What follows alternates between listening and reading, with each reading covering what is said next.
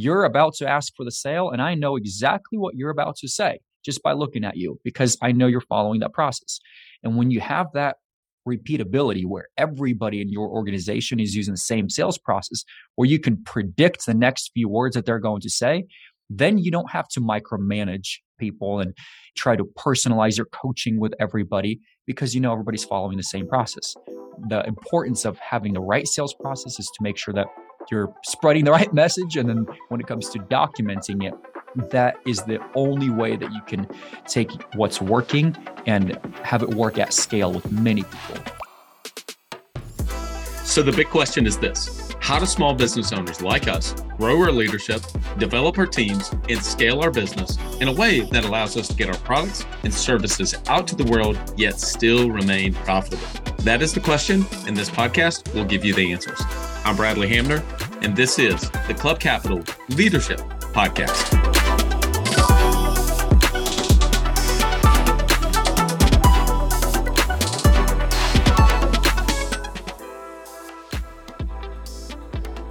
This podcast is brought to you by Autopilot Recruiting. Join over 1,200 State Farm agents in putting your recruiting on autopilot. Any successful insurance agent will tell you how important team is. Finding those rockstar team members doesn't happen when left to chance. It happens through consistent recruiting.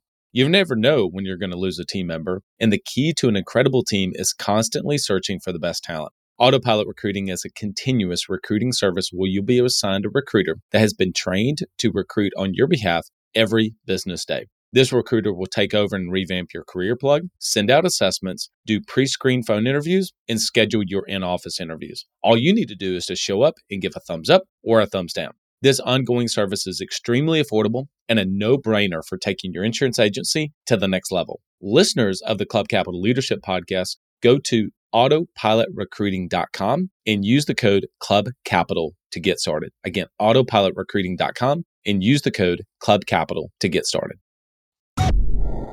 Welcome to another episode of the Club Capital Leadership Podcast. My name is Bradley Hamner, your host. Hey, did you know Club Capital is the largest accounting and advisory for insurance agency owners in the country? They provide monthly accounting, CFO services, and tax prep. Check them out at club.capital today. On today's episode, we have Vlad Cherchenko. Vlad has been in the insurance industry since 2014, and he developed his own sales and referral process that helped him to be able to write over 150 policies in his ninth month and continue to write over 150 policies since then. In 2016, after a ton of agents reached out to him, he began his own coaching and consulting business, and he's been working with agents all across the country. I'm excited to dig into this episode with you. We talk about sales processes, compensation plans, and referrals, and a lot more. Here's my conversation with Vlad Cherchenko. Are you ready to get out of the daily rut and begin working at your highest level? Coach P Consulting will help you do just that, using the same strategies he did to sell over 500 life insurance policies in 2020 and on track for over 600 life insurance policies in 2021. No, this is not your regular one and done type coaching. You'll get personalized coaching 2 days a week, every week of the month, and you'll get a live look at the behind the scenes team training and an office performing at the highest level. Coach P currently has a 100% retention rate for everyone who joins. And hey, those numbers speak for themselves. Coach P will train your team alongside his own to show you the exact steps they are taking to achieve Chairman Circle in 2 agencies, exotic travel, and multi-line presence club. So whether your goal is to be the top of your local market or amongst the best in the country, this training will give you the strategies and tactics to get you there. For just $250 a month, you'll get high-level coaching each week from someone who is already getting it done at that level. His strategies work, and it's time to put them to work for you. Sign up at coachpconsulting.com and get 50% off your first month of coaching when you mention the Club Capital Leadership Podcast. Again, that's coachpconsulting.com. Vlad, welcome to the Club Capital Leadership Podcast. Glad to be here. Thank you. We're excited to have you. So we always start with background and origin story. And so for people that don't know you, how did you get to where you are today? Yeah, 2014, I left my corporate job. I was in retail, looking to climb the corporate ladder. I was at Best Buy at that time. I was already in leadership. I was in a supervisor role, had a team to lead. And the next logical step was to be an assistant store manager and then the general manager. And then after that, maybe a district manager and then territory and then use advance from there if that's what you want to do. And I looked at where I was in life at that time thinking, man, I'm working weekends, I'm working evenings. I am fine with working more than 40 hours a week, but dang it, if I'm going to work this many hours, I want to get paid more than what I'm getting paid right now. I was getting paid like 19 or 20 bucks an hour. And part of why I was hired to lead that store was I was really good at sales. As just a sales guy at my previous store, they said, hey, why don't you come to our store, which sucks. We're not really good in the computer departments. And why don't you train the sales guys on your sales process? And maybe that could help us hit the numbers, revenue numbers that we have for our store. And the first 6 months was an epic fail because I didn't know how to lead people. I didn't know how to come in and inspire people to hit their personal targets. It was more of what Vlad wants to hit as a department. So it was a painful first 6 months because I thought I could just come in and perform myself and then people would follow. But I realized that that's not how you lead people. And luckily, one of the best things that happened to me was I went through a few managers and I saw different styles of leadership.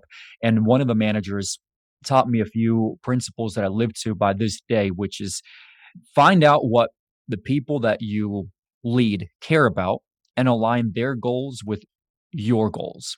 And that was how I started looking at things. And shortly after, with the help, of course, of many others, our store was one of the best stores in the company.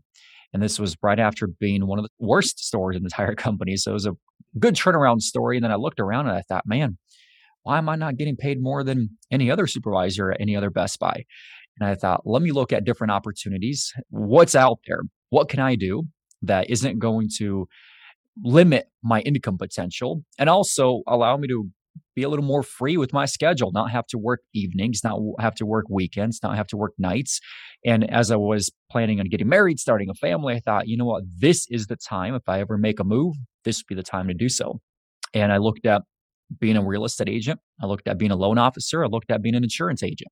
And I was going to be a real estate agent, but then I thought, you know what, let's fast forward 5 years from now. If I am a successful real estate agent, what does life look like then?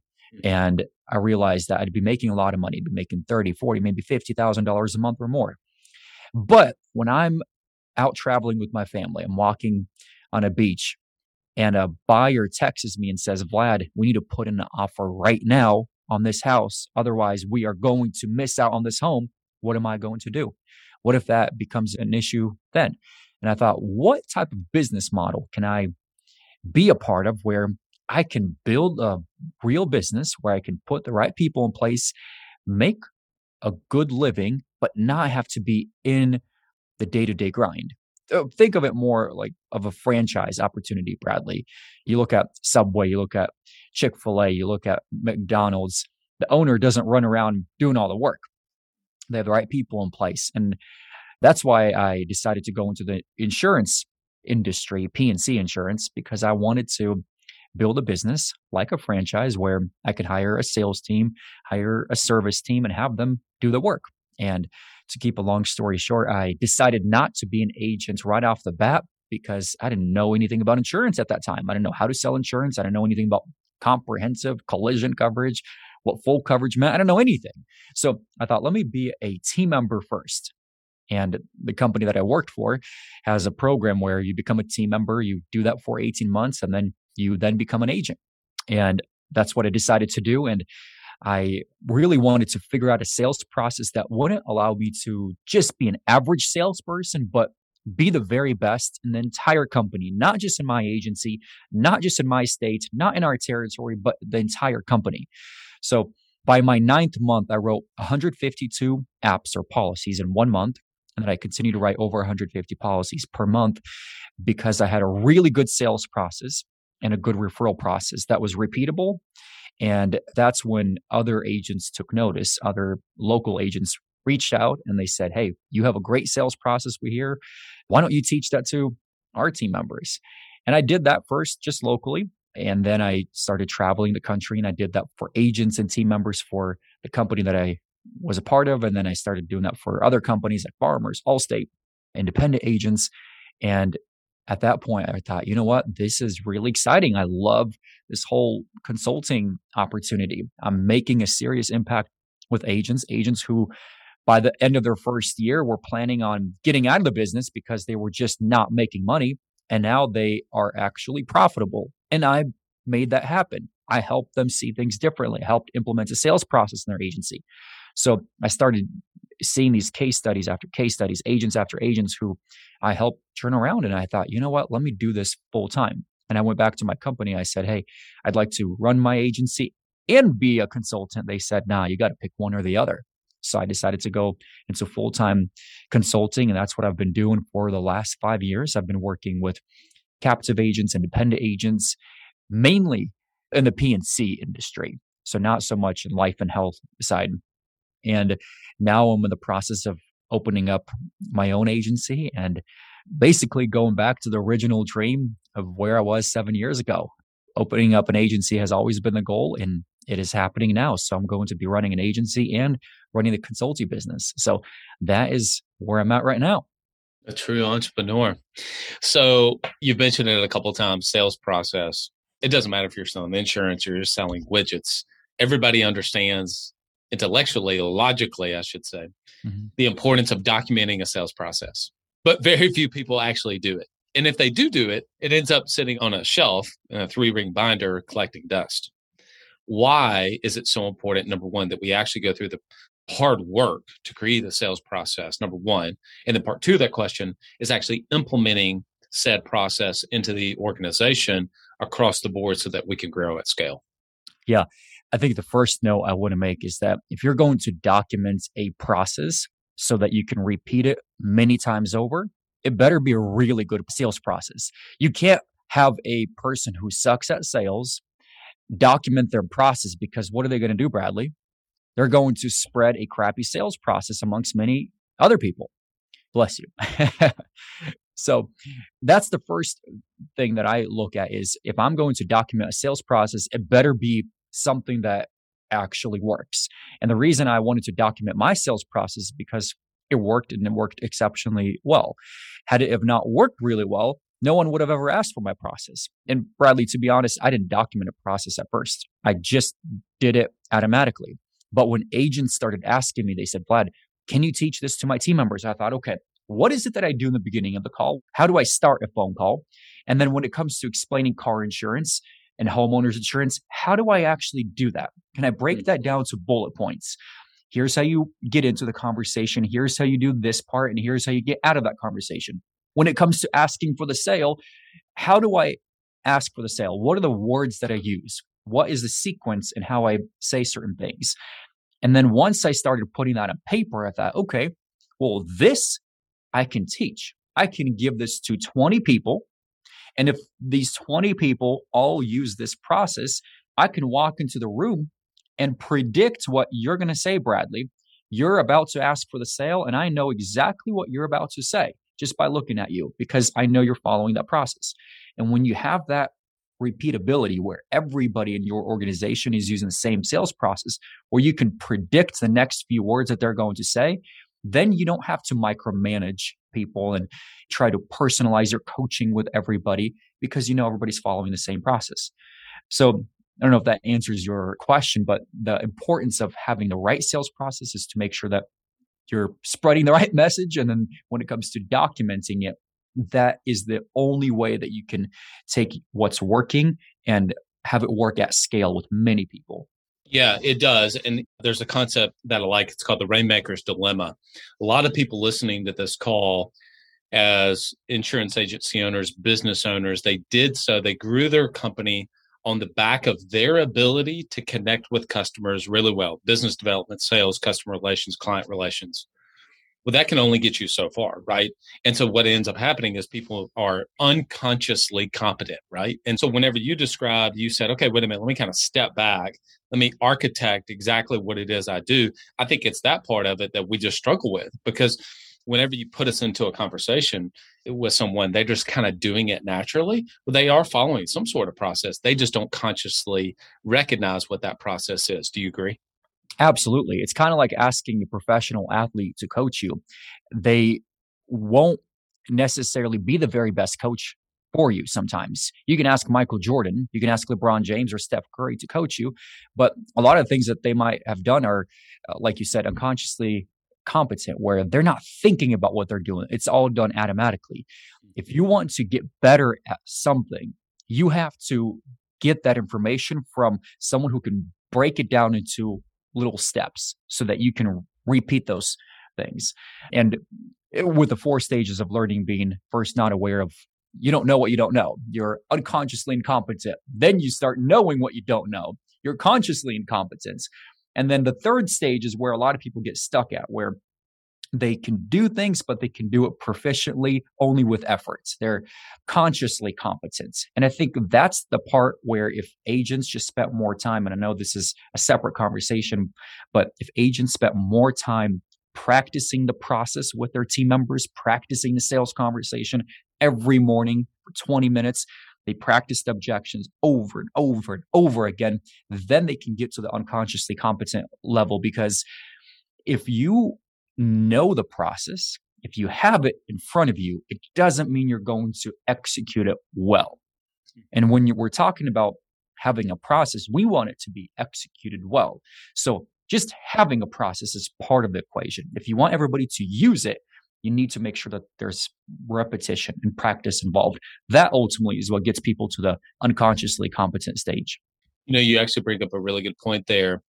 Somebody may be listening to this and say, okay, yeah, that makes sense. But the reality is we don't want to strip away the personality of my team members. Like, I want them to still be able to be themselves. I don't want us to necessarily have to follow a script. It feels cold. It doesn't, I get all the repeatability stuff. But, with where we're located in my small town, that's not going to work. Okay, debunk that myth. That is a myth. You said that right. Personality is not something that we want to remove from a conversation. You call AT&T, you call Verizon, you call some of these companies, you can tell that they're reading a script. They can't add any personality in there. They can't ask you how your day is outside of just that line that comes up on their screen. That is not what we're talking about. There are companies like I called ADT. I moved into a new home and I needed a security system. I would challenge all of the listeners of this podcast to just call ADT and say, hey, I'd like to get a security system for my home. If you don't live in a home, you live in apartments, make up an address for a house. Give your parents' address, friend's address, and just listen to their sales conversation. It sounds very personalized. It sounds very assumptive, like there's an assumptive close built into their conversation, but it sounds very conversational. It does not sound scripted, yet they're using a sales process. That said, there are parts of a sales process where you just want to read the lines or have the lines memorized. And then there are other parts where you use your personality and you use your own word choice, your own examples to deliver that process. Let me give you an example. When I'm explaining car insurance to you, Bradley, I don't go line by line and say, here's what you're going to have for comprehensive. Here's what you're going to have for collision. Here's what you're going to have for bodily injury liability. Here's what you're going to have for property damage liability. I don't go line by line and explain those things. Instead, what I do is I follow a process. And the process is very simple. I first identify 2 similarities. So 2 things that I'm going to keep the same in your coverage. And then I identify 3 gaps. So 3 things that I'm going to modify in your coverage and build a story around that and explain to you how if you were involved in a car accident today, how keeping the coverage the same right now is what you have, how that might cause you to be financially burdened. Whereas if you had this better coverage, then you wouldn't be financially burdened, using the example that I would give. So that's a process, finding 2 similarities and 3 differences. But the way, Bradley, you go about executing the process, you would just use your personality. You use your examples, you use your own words, but you're still following a repeatable process and how you go over car insurance. Does that make sense? Yeah, it does. Absolutely. Because I think a lot of times when people hear script, they think about what you mentioned about the Comcast and the Verizons and the big companies that they're just reading off. And you're like wanting to reach through the phone and say, just talk to me like a human being. I think I heard it said once, it's more like a movie. They've memorized those scripts, but you don't see them reading off of a teleprompter, right? At all. So I think that's well said. There's so many different places we could go with this conversation, but I was excited to talk to you today about compensation plans and just the importance around compensation and incentive plans. Look, there are as many different business owners out there as there are compensation plans. Let's be real. Okay. But just as you have architected in the right way to be able to have a sales process, you've been able to do so with what compensation plans actually matter and which ones don't. And actually, how do you want to do it in a way that's both beneficial to the business owner, the agency owner, as well as to the employee? And at the time of this recording, my goodness, across the country, people are really struggling to be able to find employees. So they understand that they're going to have to pay more, but that really gets into for the business owner into a cash crunch, right? And so there is in this dilemma, to use that word again, of what do I do? And so what are your thoughts, number one, philosophical thoughts around compensation and incentive plans? Three things when it comes to having a really good compensation plan. One is if you're running a sales organization, philosophically, these are the big bullet point ideas. And if you want to see an actual compensation plan, I can give you a website later where people can go to and download the compensation plan. But what I look for in a compensation plan when it comes to running a sales organization is one that discourages poor performance and rewards excellent performance. Let me break that down. If you have a team member who is just average or below average, they're writing maybe 1 or 2 accounts a week. That's not the kind of team member that we want long term, right? If their main job is to sell and they're closing 1 or 2 accounts a week in our industry and insurance, that's not enough. So I need to build a compensation plan that will make this person who's closing 1 or 2 accounts a week want to close 5 a week.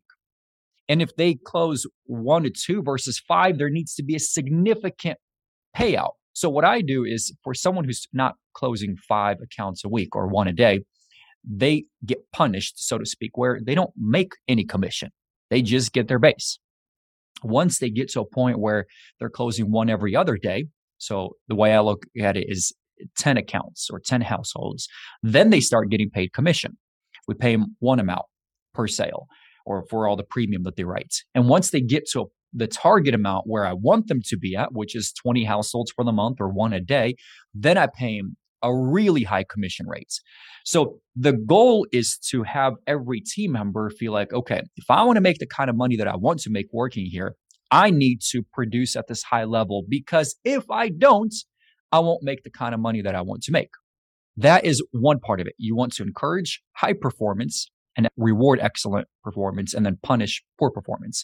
And the people who aren't performing well, they're just going to quit, right? Or they're going to get their act together and start performing well. So that's the first key components. The second component is it needs to be simple to the point where a team member can calculate the commission in less than 10 seconds. They can just pull up the premium amount that they wrote and then run a few numbers through their calculator within 10 seconds to know exactly how much they're on pace to make that month.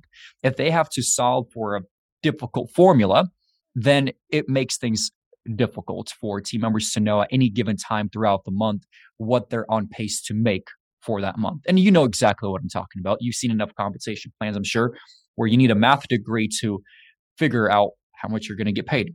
That's not good. So it has to be simple. Where a team member with less than 10 seconds can calculate their commission. So there are a lot of other components to it, but you're running a business. As an agency owner, if you're a business owner, in some industries, it may be difficult to pay high commissions, a high base, pay for advertising and marketing, and profit on a team member in the first month. In other words, whatever my sales producer sells today, this month, I may not make money on them, or may only make money on this person 6 months from now or a year from now. And the challenge then becomes, if I'm an agent where I'm not clear on when I start making money on my producer, then I'm going to be reluctant with growing my staff and adding more people. Because if I'm just running purely off a guess and I think, well, if Bradley sells this much, then I think I'm breaking even, but I'm not sure. I think I'm breaking even at the 6-month mark when the policies renew. If there's that guess, that work that you're dealing with, you're not going to be confident with offering an aggressive compensation plan, and you're not going to be comfortable bringing on more team members. So two sub points. So this main components is that you as an agency owner need to know the math on when you're making money on a team member, on a staff member, and you need to know when you're doing that. And ideally in the insurance industry, that first renewal, that 6-month renewal on car insurance is where you want to break even or make a profit if possible. And there are compensation plans where you can do it in that way. Heck, you can even build it so that you break even or make a profit in the first month. So those are some of the key components that I think about. The first one is discourage poor performance, make sure that you're rewarding great performance. The second point is make sure team members are able to calculate their commissions in less than 10 seconds. And the third one is you have to be able to know your math as a business owner, when you make money and how long it takes for you to make money.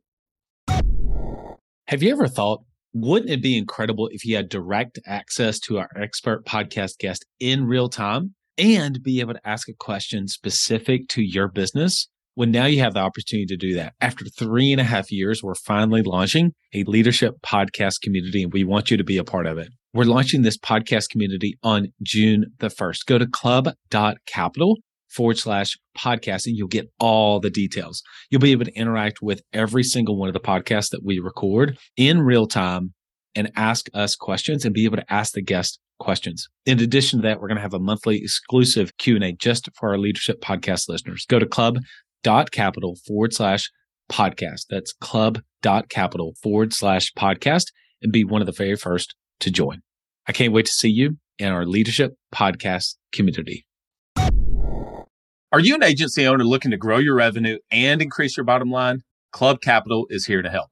Built for agents by agents, so we know your struggles. With accounting, payroll, and HR solutions, tax services, analytics, and more, let's get you on the path to serious success. Using data-driven insights, you'll grow your business based on revenue and expense comparisons alongside your top-performing peers. With over $100 million in tracked annual revenue and $70 million in tracked annual expenses, we have the data to help you make better informed decisions for your agency.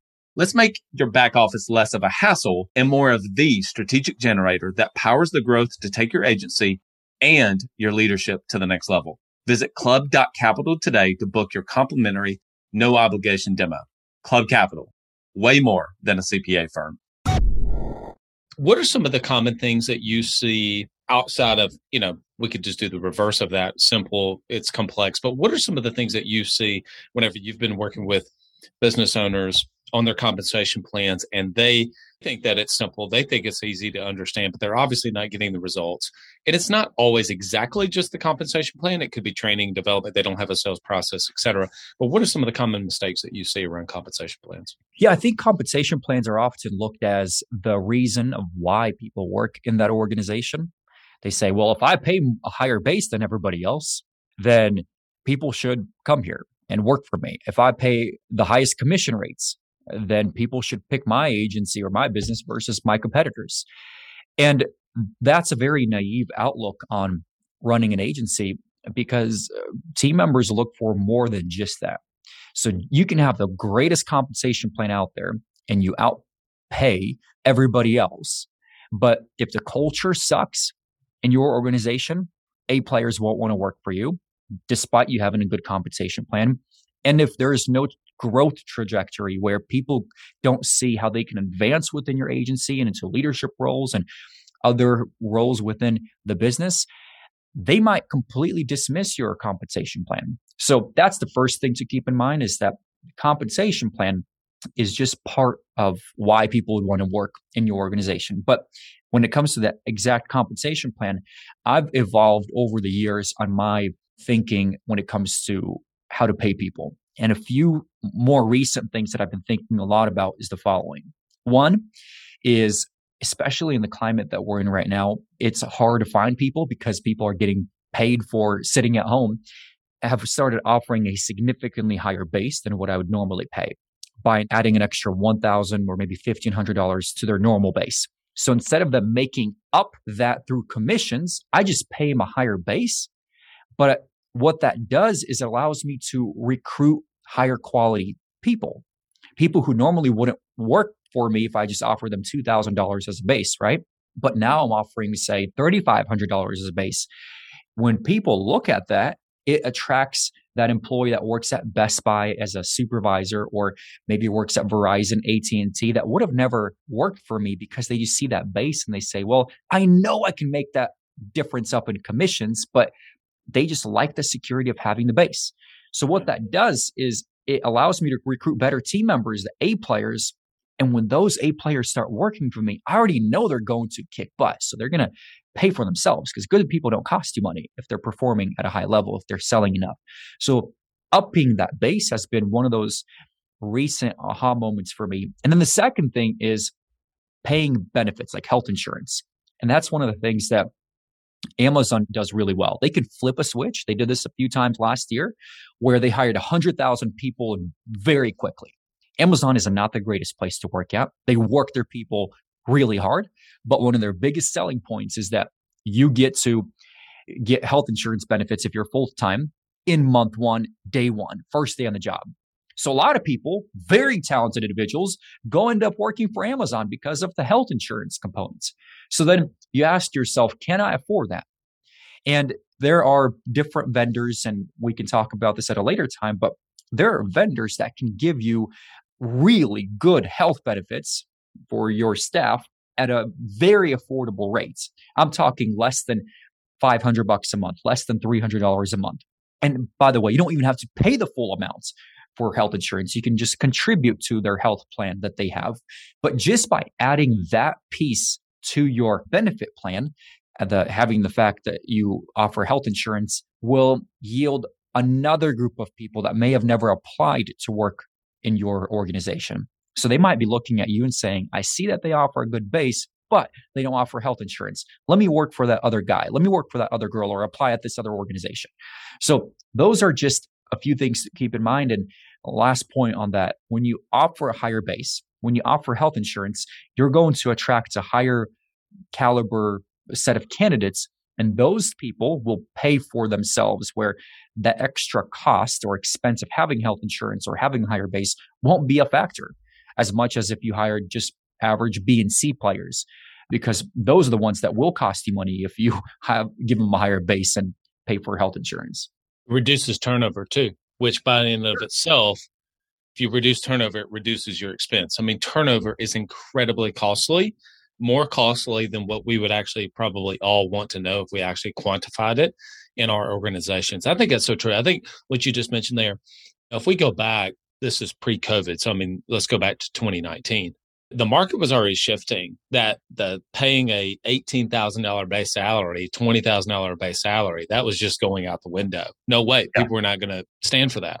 And then COVID has just accelerated it. Mm-hmm. And so you're right. I mean, $24,000 or $27,000 base salaries, people are like, I'm not going to do it. I can go somewhere else. You know, I was in San Francisco a few weeks ago. I had to go buy In-N-Out Burger, right? And so I went there, and they had a sign that they were recruiting $22 an hour starting out. Now, granted, It was San Francisco, I get it, but I mean, still, it was at In-N-Out Burger.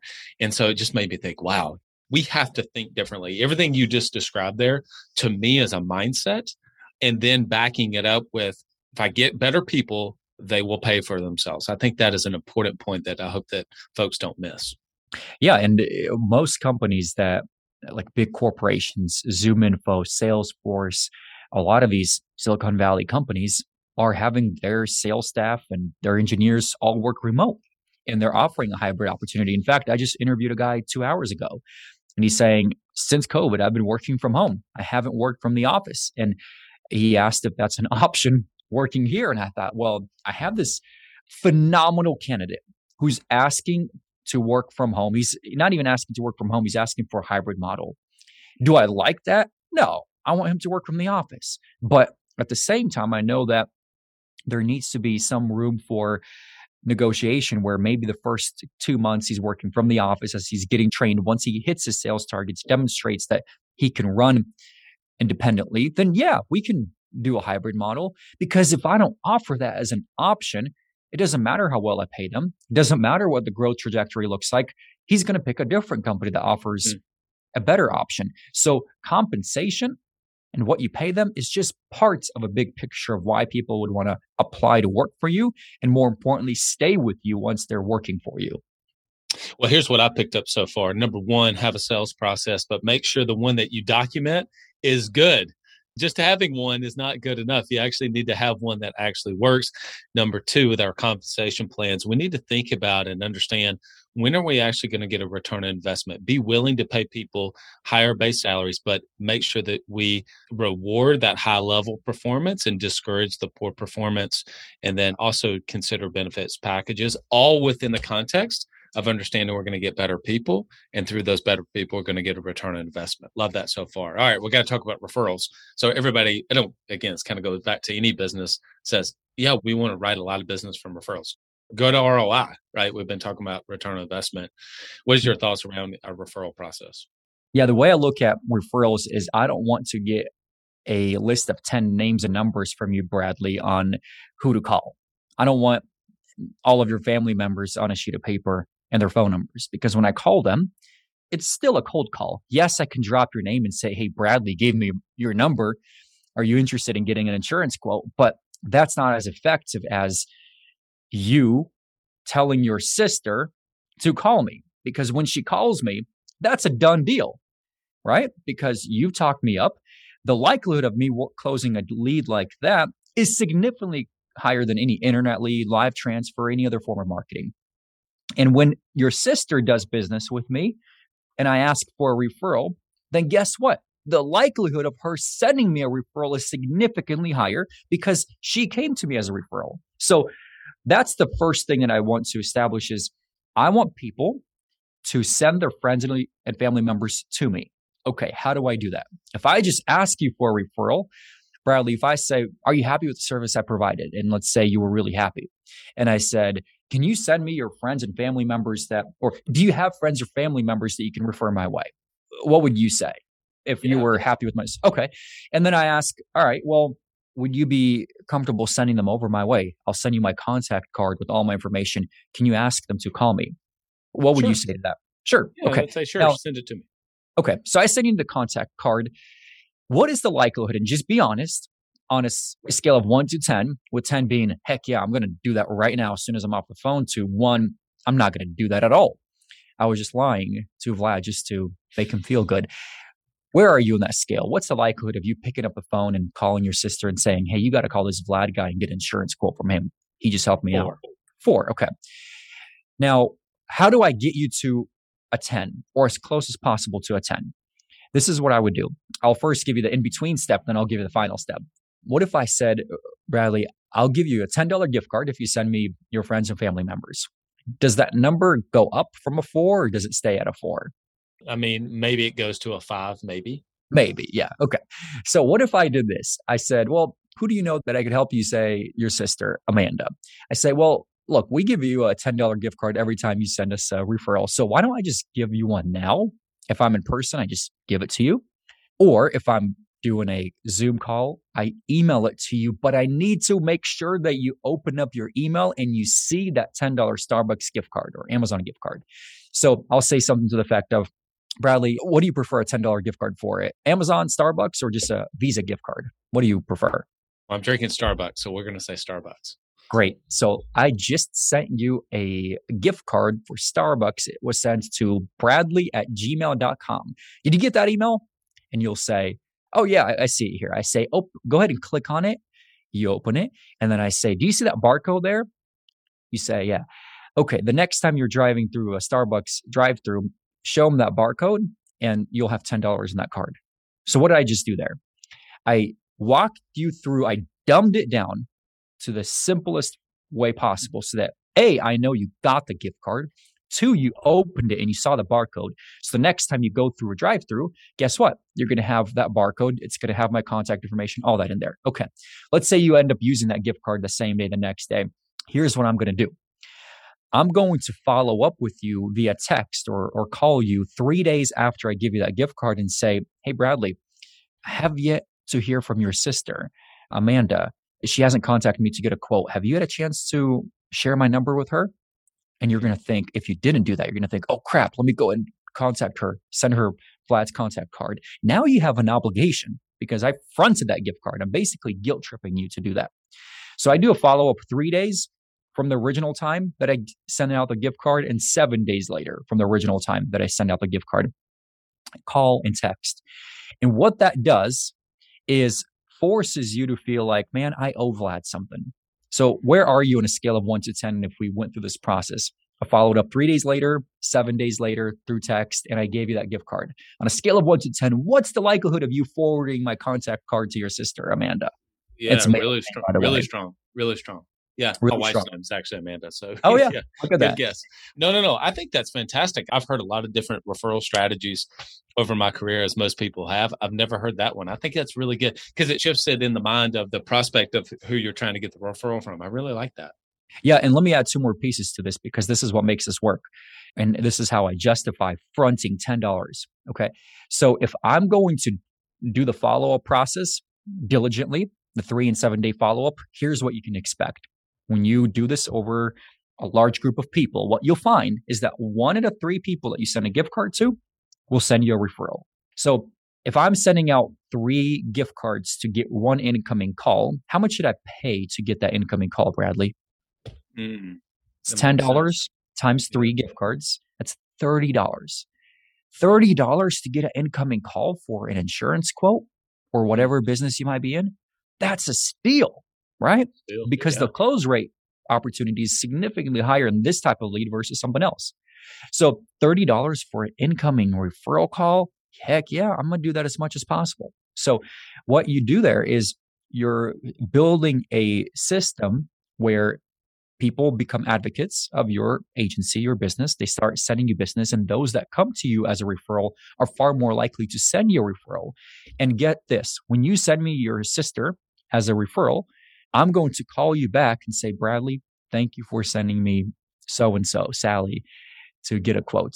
She was pleasant to work with. And I'm going to ask for another referral. Who else do you know that I could help the same way? If you've been trained to do it once and you've done that before, you've sent me a referral, the likelihood of you sending me another person is significantly higher because you've done it before. So I just double down on the people who've already sent me referrals. And I want to see how many I can get out of them. So that's another key component in making this work. But last thing I'll say to this is if you're going to front $10 gift cards, make sure you do the follow-ups. If you don't do the follow-ups, it won't work. 1 out of 10 people that you give a gift card to but never follow up with will send you a referral, which is still $100 for an incoming call. It's not terrible, but it's a lot better if you do the 3 and 7 day follow-up. And the more you can automate this process by setting up reminders, text messages that are templated, the easier this will be for you to execute. I was listening to just one of the greatest internet marketers in the world, and he sends a lot of emails. And somebody was challenging him one day on a call that he turns into a podcast. His name's Frank Kern, by the way. And I know Frank. He said, Frank, yeah, he's awesome. And Frank said, they were basically saying, Frank, you send a lot of emails. Why do you send a lot of emails? He said, well, I'm going to tell you something. People are not looking at your stuff. Like you think that they're looking at it. They're not looking at your stuff. You have to follow up with people on an ongoing basis. It just made me really think about that, the importance of follow up. And because the times that we think we're following up versus whenever it's on, people are busy. Personalized follow up, though. Yeah, personalized follow-up is what makes this really successful. If I just follow up with you an automated text 3 days from now saying, hey, Bradley, I haven't gotten a referral from you. Who do you know that you can refer my way? Is different than saying, hey, Bradley, I wanted to make sure that the gift card worked for you. If it didn't, let me know. I'll help you work that out. Secondly, I have not heard from your sister, Sally, yet. She hasn't contacted me to get a quote. Have you shared my contact information with her? Just by using her name, saying it's your sister, you read that text, you read that email, and you think, all right, it looks like it was like written just for me, not for anybody else. And that results in a higher return rate or a response rate than just a generalized follow-up. Same thing with voicemails. When you're following up with people, it's one thing to say, hi, this message is for Bradley. We got your request for insurance quote. Give us a call back before 5 o'clock. This is the number. We have great rates by. Versus saying, hey, Bradley, we received a request for a car insurance quote. Looks like for a 2019 Tesla and a Prius, 2012 Prius. Our rates have recently changed or whatever your rest of the message is. But the fact that you just use the vehicles and your information, your name, ups the likelihood of them giving you a call back. So personalization is very key with any kind of follow-up. We've covered a lot. I can't believe we've been on the call already for 45 minutes, but sales process, compensation plans, and referrals. We're going to go into E9 rapid fire here in just a second. But Vlad, somebody wants to get their hands on that compensation plan that you mentioned earlier. Where would you point them to? And then also, if somebody wants to get in touch with you and see how you can help them, where would you point them to as well? Yeah. So if you have someone to write this with, maybe in your notes in your phone, nobody's carrying pen and paper, take out your phone and write this down. InsuranceSalesLab.com. InsuranceSalesLab.com is the website where you can learn more about what I do with insurance agents and my sales process. You can just get it from that website. You can see a free training immediately. Now, if you want the comp plan, you can ask for that when you're on that website, or you can simply text the word comp, C-O-M-P, comp, to 503-864-6974. Again, if you just text the word comp, C-O-M-P, to the phone number 503-864-6974, it'll ask for your email as a response, and then we'll send you that comp plan. Awesome. We'll also make sure that we put that in our episode show notes so that people get that. Vlad, all right, you ready for the world famous E9 rapid fire questions? Ready. What is the last book that you read? Last book that I read is called Automatic Customer. It talks about how to but how to run a subscription-based business versus anything else. Don Werlo, he's a great author. What's the book you would recommend the most to other insurance agency owners? If they read only one book and nothing else, I would read E-Myth Revisited. Starts kind of slow. You got to get into part 2 of the book for you to really start getting the aha moments. But I'll cheat and I'll give you a second one. The second one is called 4 Disciplines of Execution. So the 4 Disciplines of Execution works hand in hand, different authors, different organizations, with E-Myth Revisited.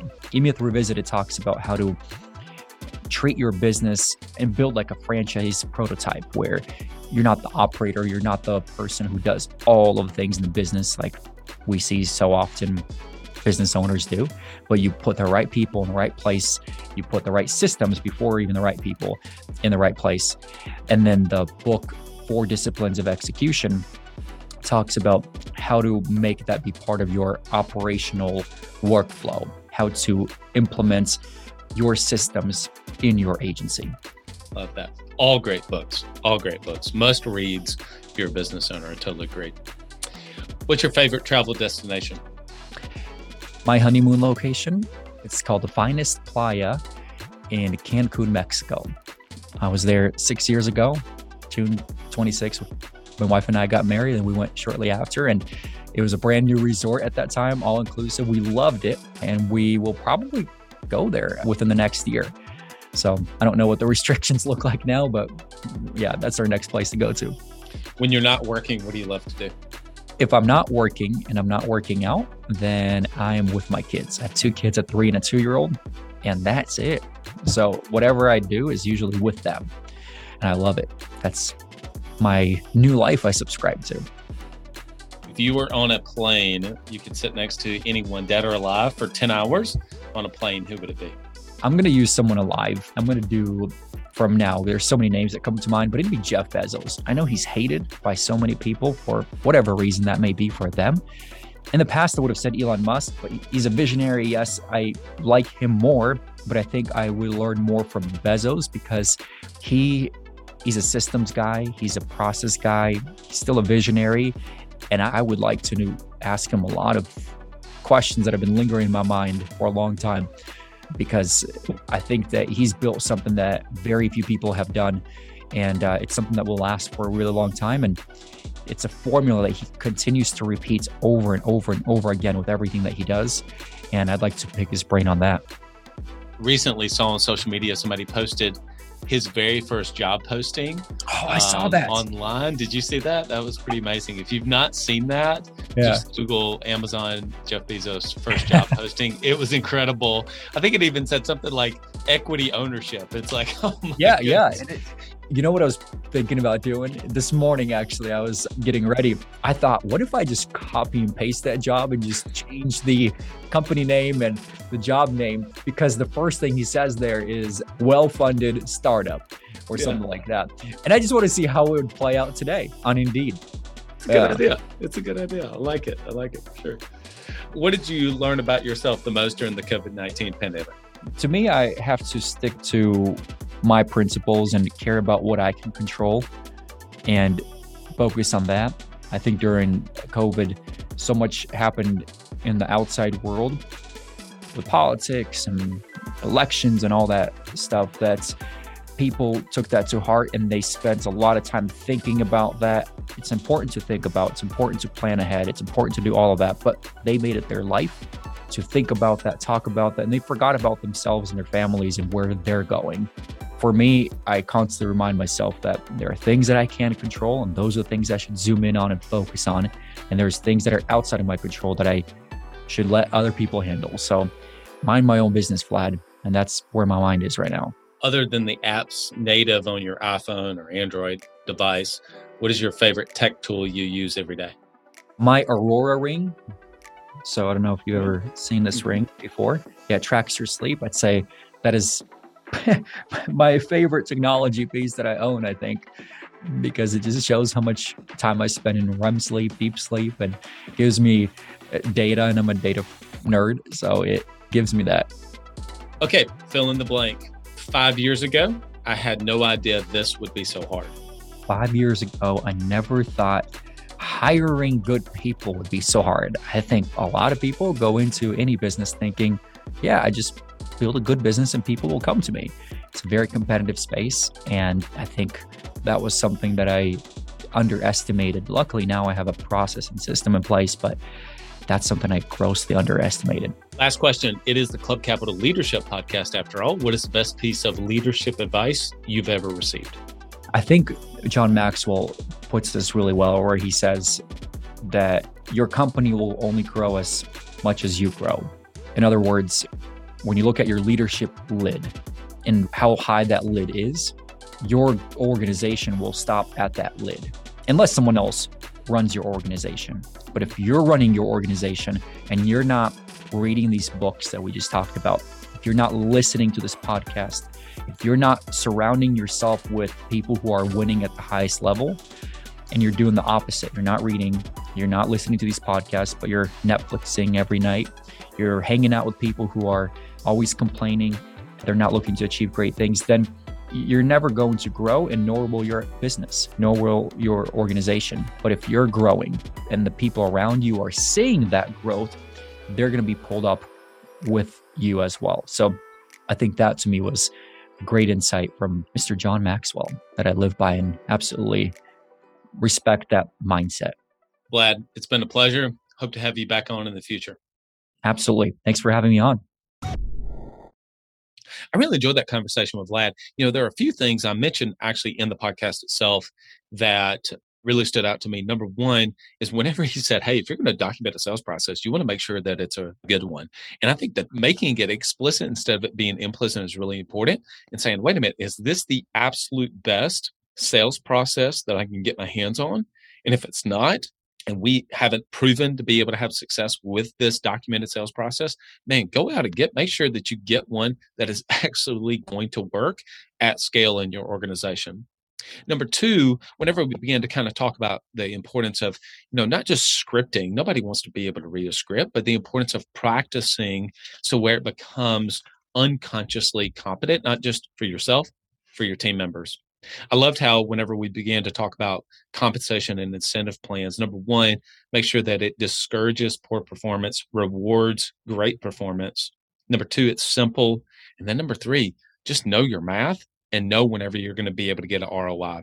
We went on to talk about, some of the things that are really important. It's just a really challenging time right now for a lot of different businesses, let alone insurance agency owners.